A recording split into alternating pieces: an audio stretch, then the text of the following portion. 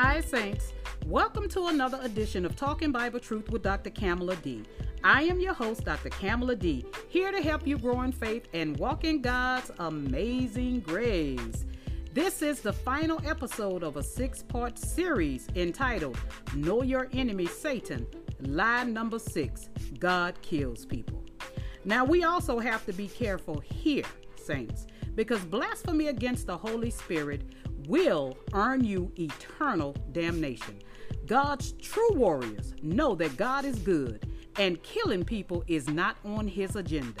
Now put on your learning hats as I teach you who your real enemy is. All right, Saints, let's knock this last lie out of the water. God kills people. Oh, that devil is a liar.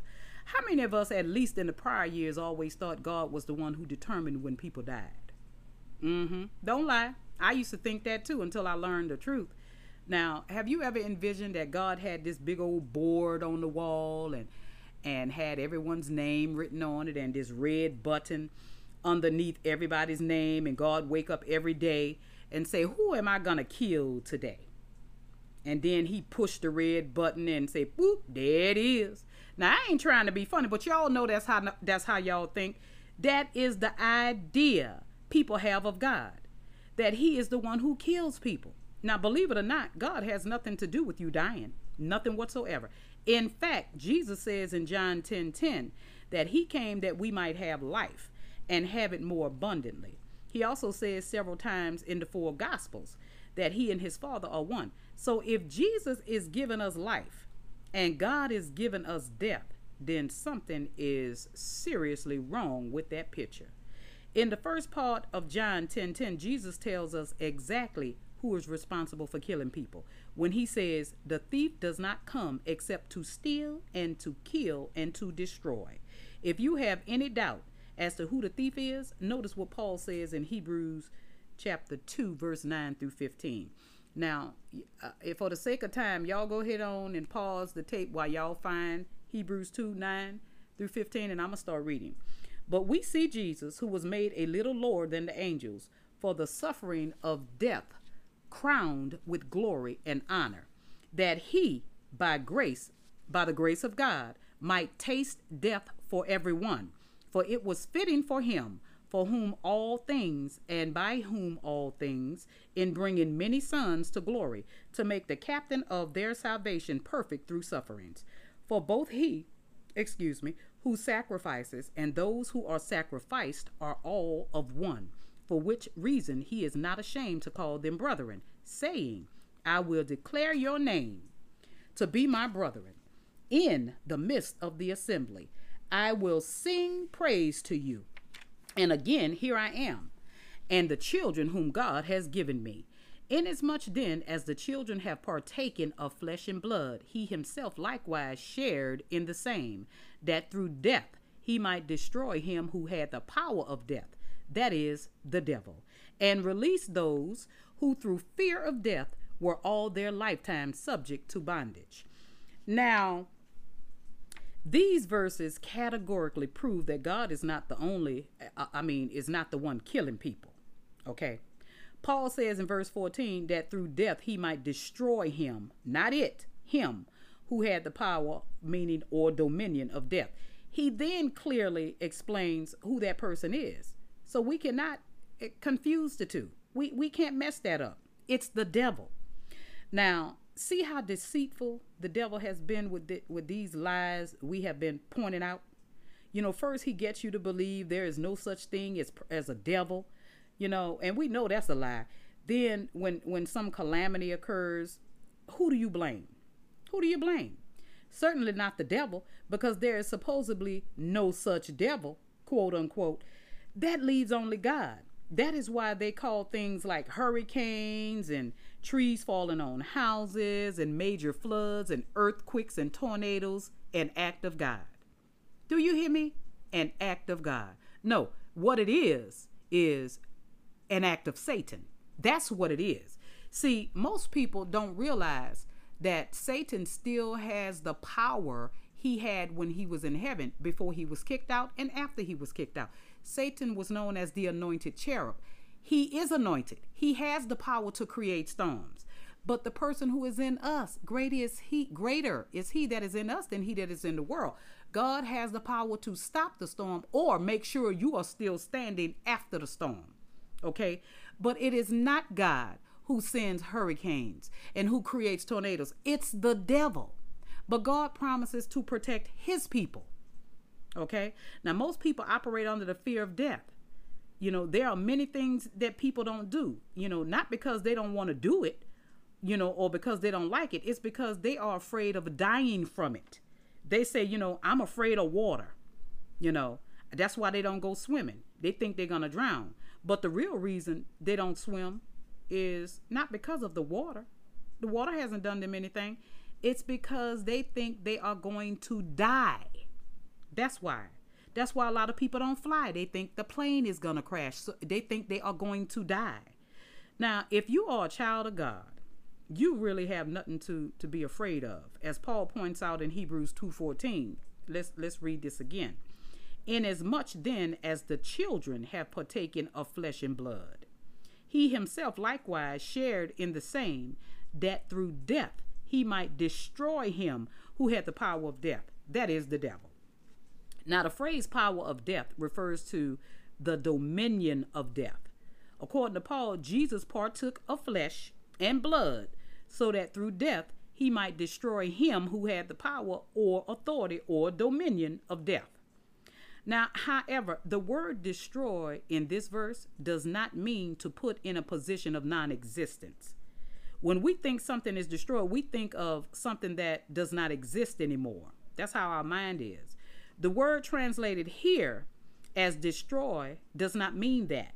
What it means is to render inoperative, to the point that it has no validity or power over you any longer. That is what Paul means by destroy in Hebrews 2:14, to limit the actions of the person who had the power of death, namely the devil. That's who had the power of death.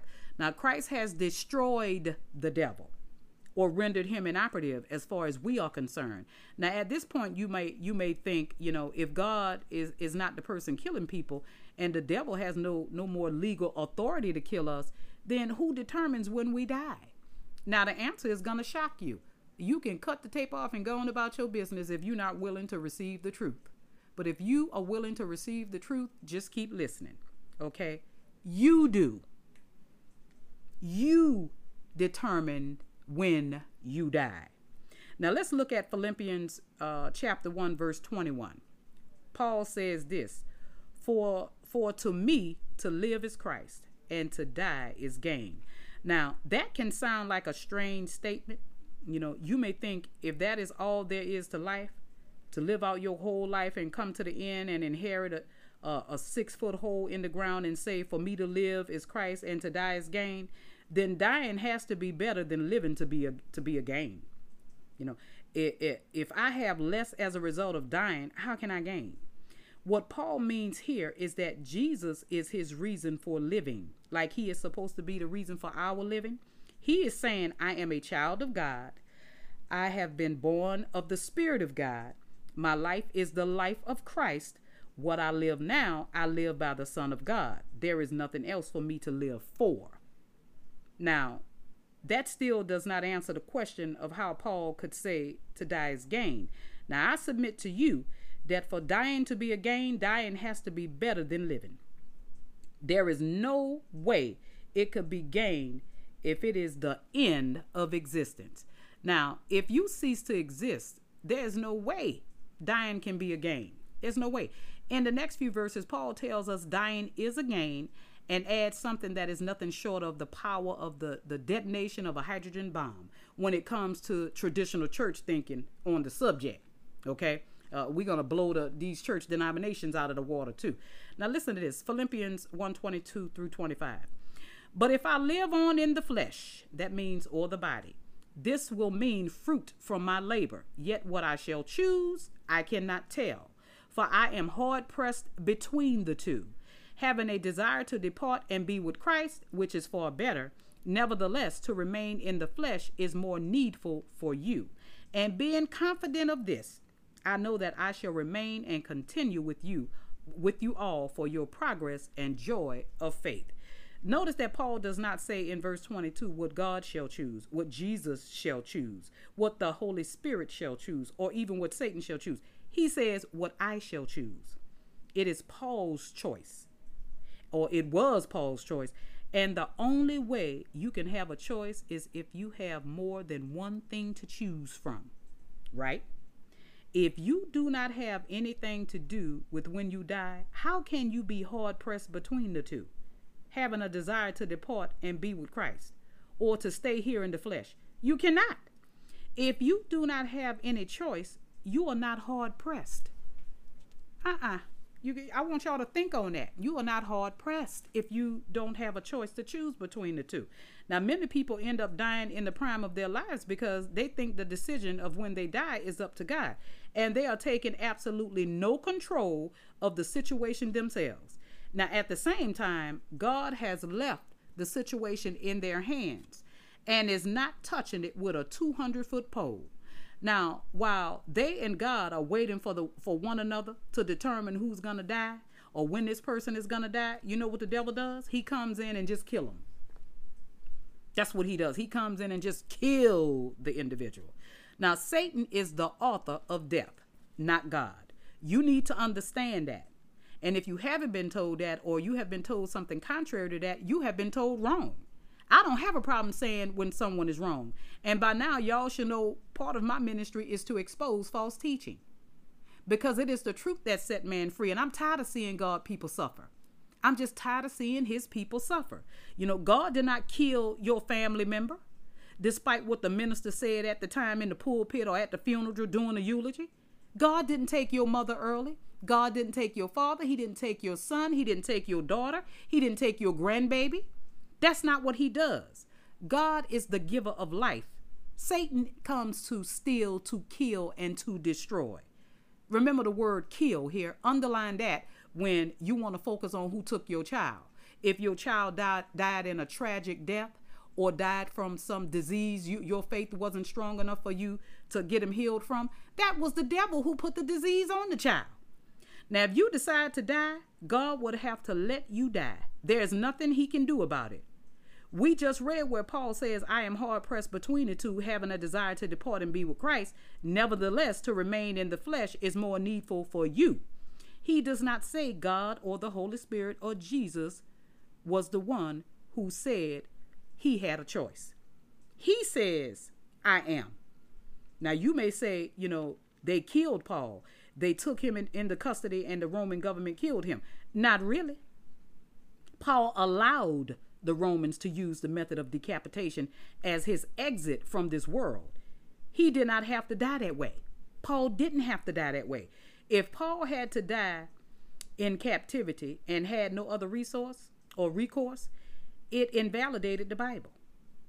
Yeah. The Bible says God is no respecter of persons. He sent an angel to a jail to let Peter out. And if he let Peter out and kept Paul in, he is a respecter of persons.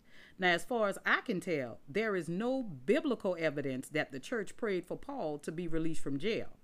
The Bible specifically says, however, that the church went into prayer for Peter and that God sent an angel to let him out. Remember, Peter didn't have a care in the world. Remember when the angel came to release Peter? Peter was asleep. Peter wasn't worried. When you put something in God's hand, you're supposed to turn around and go to sleep. You don't worry about nothing. Peter was asleep when the angel came and let him out of jail, and they woke him up. Now, just because a person is in the ministry and may be anointed by God does not mean he knows everything.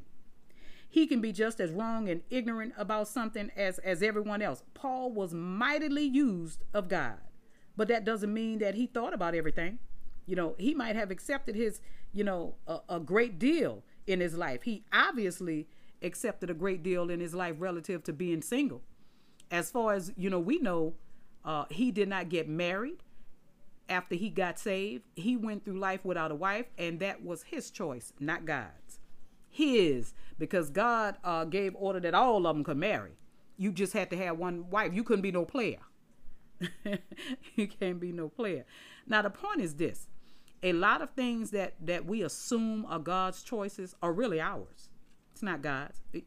Because those choices are ours to make. There is nothing God can do about it. He let Paul stay in jail and he let Peter out. But Peter asked to be let out. Okay, we got to remember that. I haven't found any evidence in my study of the word that indicates Paul asked God to let him out. You got to remember toward the end, it's some of these scriptures about Paul that's difficult for me to read, because when he was coming to the end, Paul was tired. He was so tired that I'm tearing up just thinking about it. Fighting for the gospel, fighting to get people saved, fighting to lead people to the true and living God.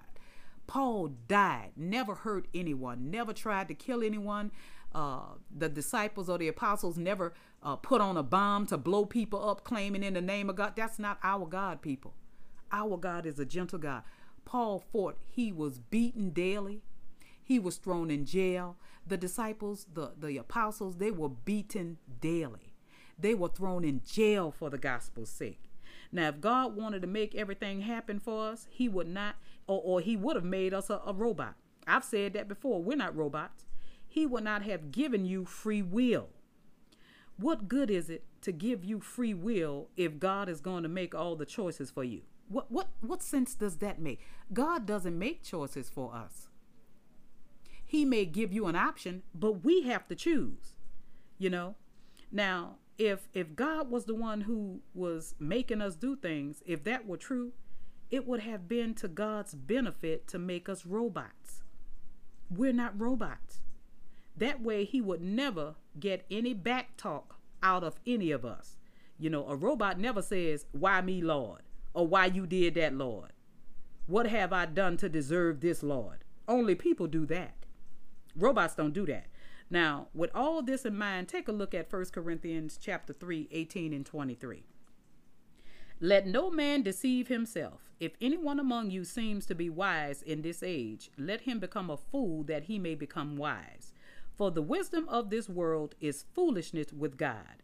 For it is written, he catches the wise in their own craftiness. And again, the Lord knows the thoughts of the wise, that they are futile. Therefore, let no one boast in men, for all things are yours, whether Paul or Apollos or Cephas, or the world, or life or death, or things present or things to come, all are yours. And you are Christ, and Christ is God's. Paul includes death as being yours. Did you catch that? Did you catch that? It is not up to God or the devil to determine when you are going to die. It is up to you. You do not have to be a victim of the circumstances. No, you do not.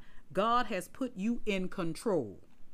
Now, how long can we live? I know you're asking that because a lot of people have asked me that when I told them about, God is not the destroyer of life. The devil is. God is about giving us life. Now, you may say, suppose the devil does not kill me. Suppose I live to be 90 years old. Now, do you mean I can just keep on living forever and ever? Now, that's a stupid question. And I said that purposefully, intentionally. That's a stupid question. Now, of course, not exactly. The physical world we live in now is governed and influenced by sin. Don't forget, the wages of sin is still death here, but the gift of God is still eternal life. And everything in it is working against you to destroy your flesh. The atmosphere itself will not let you live forever. Okay?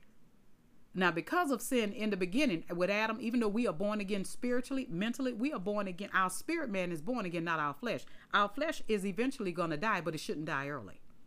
Okay? We're going to talk about that. Now, that does not mean you cannot live as long as you want to within reason. However, now, the man, I'm talking about, God says, if you dwell in the secret place of the Most High and abide under the shadow of the Almighty, that he will satisfy you with long life and show you his salvation. Now, what do you think long life is? Now, you can stick around until you are satisfied, according to this scripture. And if you are not satisfied, just keep living. Just keep living until your physical body just stops. Okay, now God says in another scripture, and these scriptures are written in Genesis. Email me. I want you to email me, so I can send you these scriptures. God says that the years of man should be 120. So you can live to be at least 120 years old. Still another verse in Genesis says the number of our days should be 70. Now, 1 score is 20 years. 3 times 20 is 60, plus 10 is 70. That is the minimum number of years you should live. And you can go up to 120. You should be happy to hear that. You should be happy to hear that. Now, I do not mean a feeble 120. Nope. I'm talking about, you being able to function, still be in your right mind, still be able to walk, still be able to drive. You shouldn't need assistance going to the bathroom. You shouldn't be walking with a crutch or a rollator or a walker. That's what I'm talking about. You shouldn't be in a wheelchair. Now, I'm talking about living life at 120 with a spring in your step. Okay? Now let's say I don't get sick. I don't drown. I don't die in an airplane crash or, any type of accident. How am I eventually going to die? I mean, people do ask these retarded questions, but they're reasonable. But if you have to ask questions with common sense attached to them here. Now, it is truly amazing how Christians have been lulled into thinking the only way to die is through sickness, disease, or through a tragedy. You know what? That is so disappointing, to be ignorant of God's word. And I say that with love. In Hosea, God says in Hosea 4:6, my people are destroyed for lack of knowledge. Destroyed. My God. God ain't destroying you. The devil is. You allowing him to do it by your lack of knowledge of God's will for you and God's promises for you. Have you ever considered the possibility of just simply wearing out at a ripe old age? Now, from a medical standpoint, we are all only a heartbeat away from death. All your heart has to do is just stop, and you will not be around for long. God programmed it, and it beats day after day, hour after hour. Now, suppose it just stopped. I do not mean you go into a convulsion and have a coronary. I mean, what if it just stopped beating? The moment your heart stops, your spirit and soul leaves your body. And you are heading on to glory if you're in Christ. Now, you could be sitting in a chair at home when it happens, not hooked up to some respirator. You could be kicking back by the pool in your, in your lounge and just decide, I think I'm going on to be with the Lord today. It may sound comical, but it's true. Now, in case you're wondering what the Bible says about this, take a look at Genesis 49, 28 and 33. When Jacob blessed his 12 sons, even though most of the scripture in this message are from the New King James Version of the Bible, we will read these verses in Genesis and these scriptures from the original King James Bible, okay? I just choose to read it from the original King James. It gives you a better understanding of what the scripture is saying. All these are the 12 tribes of Israel, and this is it, that their father spake unto them and blessed them. Everyone according to his blessing he blessed them.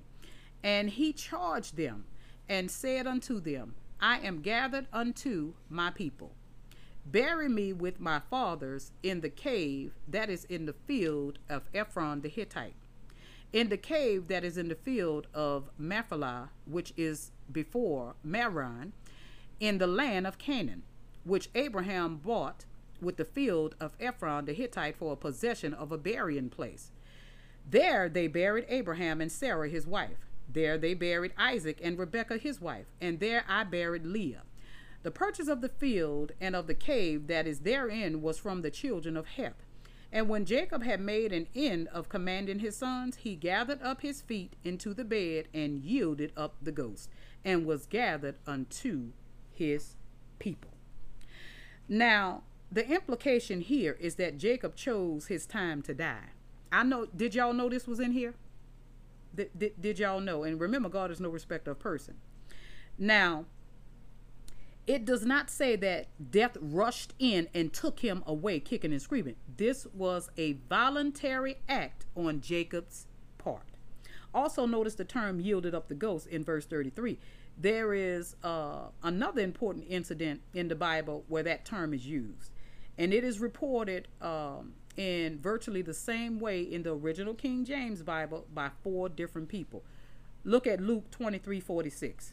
And when Jesus had cried with a loud voice, he said, Father, in thy hands I commend my spirit. And having said thus, he gave up the ghost.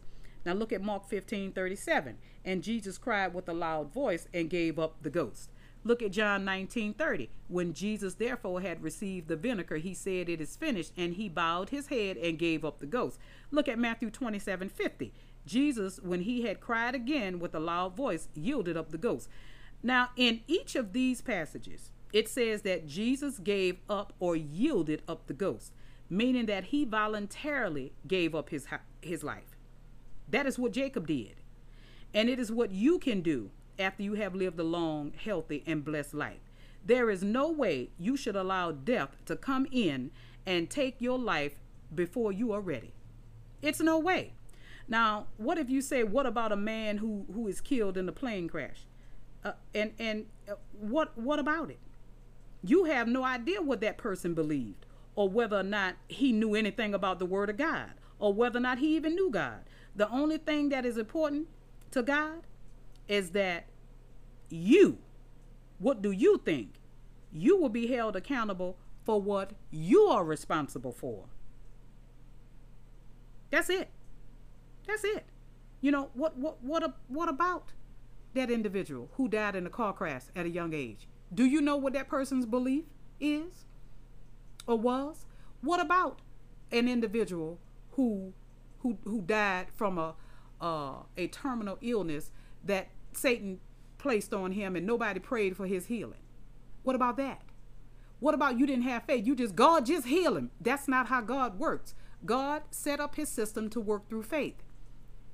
What about it? I hear people often say, well, yeah, God took him because he just wanted him in heaven to be with him. Well, the work is done here. So why would God take your child? The work is done here. We were created to do good works here. Heaven is perfect. So there's nothing God needs you for up there. Now, don't forget, see, people scared to admit the wages of sin is death. Sin can lead to an early death. And we need to understand that too. You know, that's why the Bible says, don't let the sun go down on your anger. You know, you be done allow Satan to come in and next thing you know, you dead. Yeah, because it is Satan who is the destroyer and God is the life giver. Now, the Bible says that death is our enemy. Now, because Adam sinned in the Garden of Eden, we have physical death in the world today.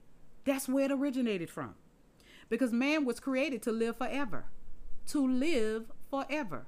But because Adam's sin, death originated. Now, because of this, everyone will eventually die physically, except for those people who are alive when Jesus returns. And I got scripture to back me up. I can tell you now, Jesus ain't coming back no time soon. Because there's certain things that has to happen. And I see one of them, and I don't never see that happening. That'll be another teaching, and y'all will be shocked about that.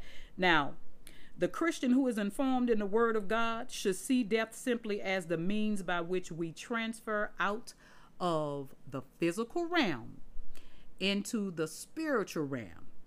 That person should have no fear or dread of death whatsoever.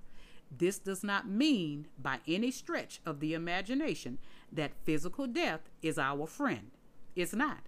In fact, Paul tells us in 1 Corinthians chapter 15, 21 through 26, that is quite the opposite.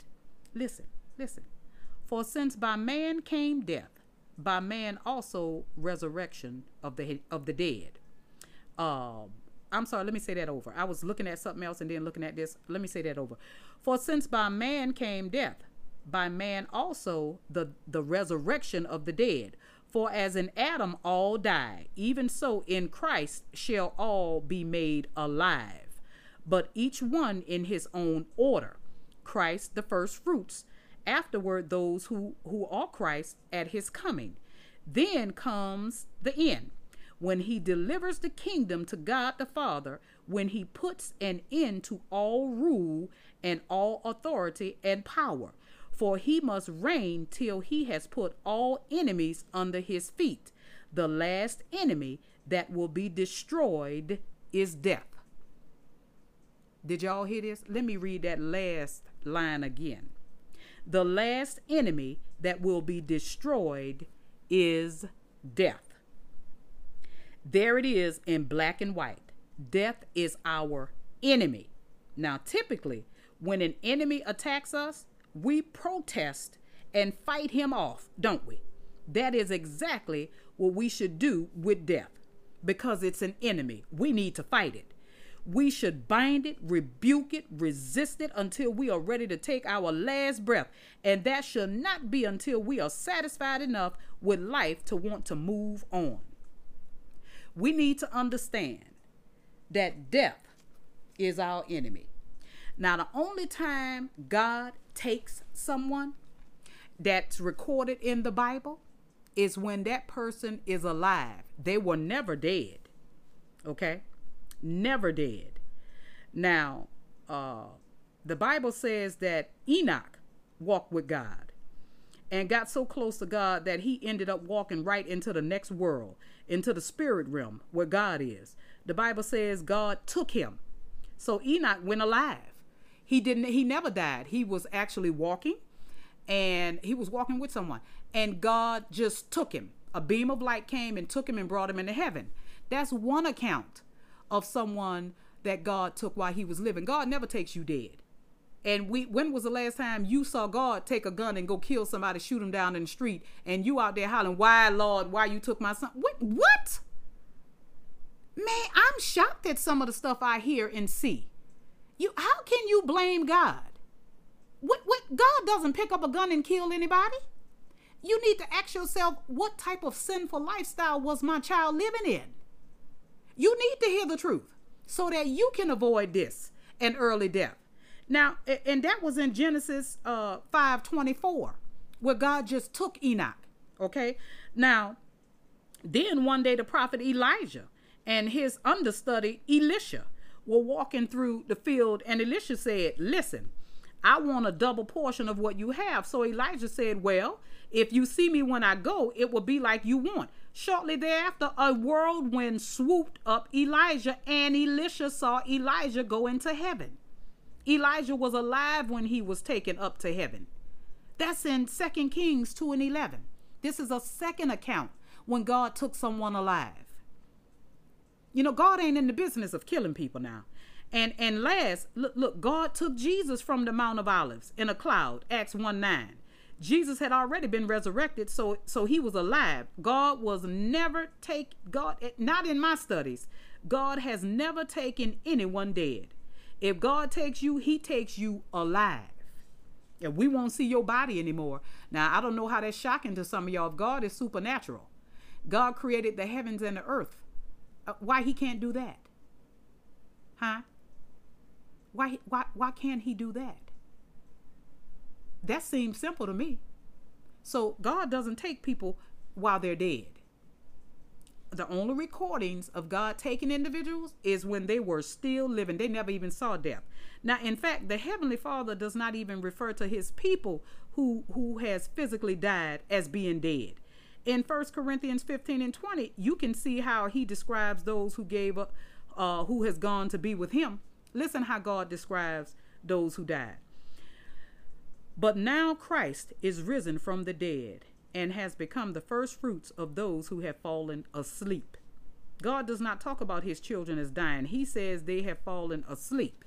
Sleep is a figurative word. It implies two things. First, it indicates that you are going to wake up, as in being resurrected. Second, sleep suggests that you will be rested and refreshed when you wake up.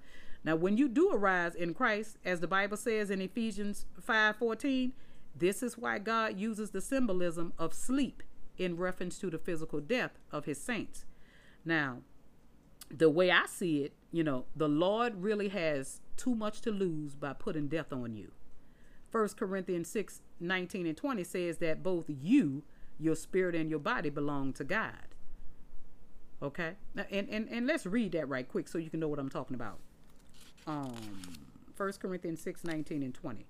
Or do you not know your body is a temple of the Holy Spirit who is in you, whom you have from God, and you are not your own, for you were bought at a price. Therefore, glorify God in your body and in your spirit, which are God's. Now, if you have accepted Jesus Christ as your personal Savior and Lord, then you are just the caretaker of your body. Your body is now a temple of the Holy Spirit. So your body is a holy place. Now, surely, God will not want any foul thing to happen to his body. Now, I want you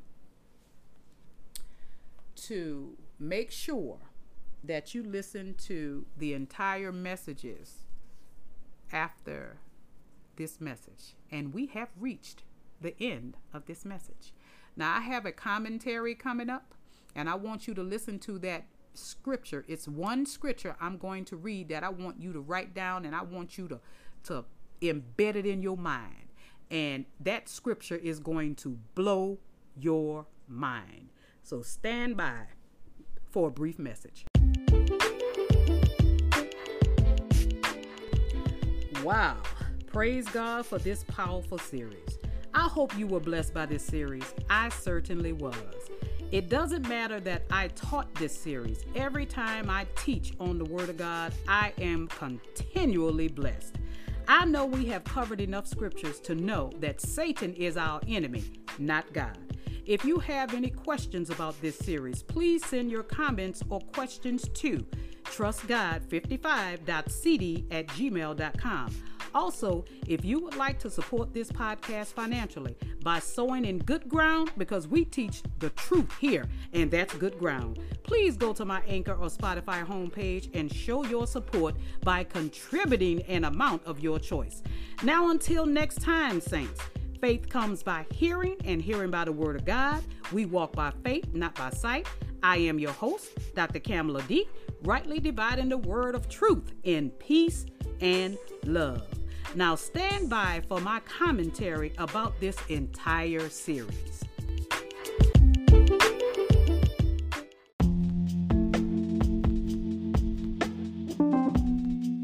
Let me give a recap of this entire series before I move into my commentary. Lie number 1, Satan doesn't exist. Well, Jesus and the apostles prove that is a lie. Satan does exist. He is the one causing all the destruction in this world.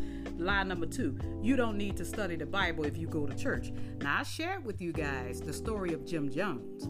Jim Jones was a minister in the body of Christ. He was actually Satan posing as a minister in the body of Christ. And ultimately, he led his followers to commit suicide, all because they were ignorant of the Word of God. The red flag should have been when he pushed the Bible to the side and said, you need to listen to me. You need to hear my words. That's the biggest red flag that a false teacher can give you, is by telling you you don't need to read the Bible. That's a lie. Now, lie number 3, no matter what, thank God for everything. No, the Bible says thank God in everything. While you are in your trial, temptation, or test, thank God, because you know what the end result will be. You will be delivered. Now, what about lie number 4? God is glorified through sickness. No, God is glorified through your healing. God will never be glorified through the sickness that Satan puts upon you. And that was confirmed by the Lord Jesus Christ himself. Lie number 5, speaking in tongues is of the devil. Now, we know we have to be careful here, because blasphemy against the Holy Spirit will not be forgiven in this time nor the time to come. And that is confirmed by the Lord Jesus Christ himself. So don't speak ill of something you don't know about. Just don't say anything. Now, lie number 6, God kills people. Now, Jesus said the thief comes to steal, to kill, and to destroy. I have come so that you may have life, and that you may have it more abundantly. So if Jesus came to give us life, we know who the killer is. Now, the misconceptions we have covered in this entire series are by no means all the lies that Satan has attempted to pass off as genuine truths to the body of Christ. The way you can tell what is truth and what is not truth is simple. Check it out with the Word of God. Check it out and compare it to what the Bible says. A lot of you will be set free today if you do just that one thing. The Word of God is what you should use as a benchmark with which to measure any teachings or doctrine having to do with God. That is why God has made His Word so readily available to us. He wants us to check what He has declared. He wants us to know His promises for us. So getting to know God to the best of our ability is something we should do every day, not just by reading the Bible, but studying it and getting to know the Word as if we want to get to know God Himself. That is what we are doing when we study the Word. We become familiar with God Himself and the way He operates in our lives. When we make searching out the things of God our primary goal in life, there will be no way the enemy can deceive us, and we can continually grow in the things of God without missing so much as one step. Now, I don't typically recommend books, but I'm going to recommend this one. It's called The Shack. I think it will be a great inspiration, a great book to add to your library. It's called The Shack, S-H-A-C-K, written by W.M. Paul Young. Over 20 million copies has been sold. It was on the New York Times bestsellers list. The reason I recommend this because it is a book about faith. It is a book that teaches you that you don't always know God because you think you do. And that when calamity strikes or a serious or tragedy strikes in your life, don't blame God for it. Now, this book in particular, I'm not going to tell you the whole story, but I'm going to tell you enough to get you interested. This book is about a family who were Christians. They thought they had a relationship with God. They thought they knew God until destruction struck. They went on a family vacation, and the two older kids were in the water. I think they were in a kayak or either a boat, but it turned over, and his son was drowning. And so the father ran to save his son and daughter, and he was able to do so. To God be the glory. However, he left his 6-year-old daughter unattended. So when they returned to the campsite, his 6-year-old daughter was missing. So they conducted a search, and they couldn't find her. And this search will last from hours to days. So they came upon this shack. Inside the shack was evidence that his daughter had been murdered. Okay? Her blood was in the shack, and the dress she had on was in the shack. And this devastated this father, and his faith was challenged. He blamed God, and so months had passed, and I think a couple of years, I'm not sure, because I read the book, I listened to the audio version, and I have the DVD, so I actually experienced all three, because I wanted to get a full understanding of the story. How many of us know the movie is not always as the book, because the book is normally or typically filled with more detail. So I enjoyed this book so much, I want to make sure you enjoy it as well. His faith was challenged because he couldn't understand why his 6-year-old daughter was killed, or why did God allow it, or whether God did it, or why did He allow it. So as years passed, there wasn't that many, he found a handwritten note in his mailbox, and it said, "Papa, come see me at the shack." Now, the shack is where evidence of his daughter was, that his daughter was murdered. That's where the evidence was. So, Papa, by the way, was the name they referred to as God. Okay, so he thought someone was playing tricks on him, but eventually he went to the shack, and there he experienced the things of God. He met God. He met the Son, Jesus, and he met the Holy Spirit. And it took him on a lesson. I tell you, when that lesson was over, he got a chance to know God. So this book will tell you that, hey, who you think God is, He really isn't. God doesn't think like us. It's an excellent read. and I really truly recommend it for you. Now, I want to end this commentary with a scripture about who God is. Okay? Luke, and you need to write this down every time you think God is doing something bad in your life, okay? Luke chapter 9, verses 51 through 55, and I am reading from the New King James Version. Now it came to pass, when the time had come for him to be received up, that him is Jesus, that he steadfastly set his face to go to Jerusalem, and sent messengers before his face. And as they went, they entered a village of the Samaritans to prepare for him, but they did not receive him. The Samaritans did not receive Jesus, okay? Because his face was set for the journey to Jerusalem. And when his disciples James and John saw this, they said, Lord, do you want us to command fire to come down from heaven and consume them just as Elijah did? Now, if you can recall, Jesus had given them authority to trample on serpents and scorpions and given them power to heal and cast out demons before all this happened.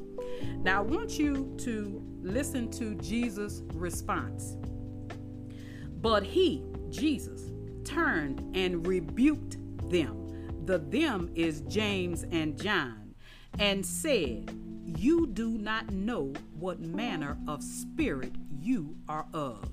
For the Son of Man, referring to himself, Jesus, did not come to destroy men's lives, but to save them. And they went to another village. Did you hear what the Lord Jesus Christ said? And I want to leave you with one question. What manner of spirit are you?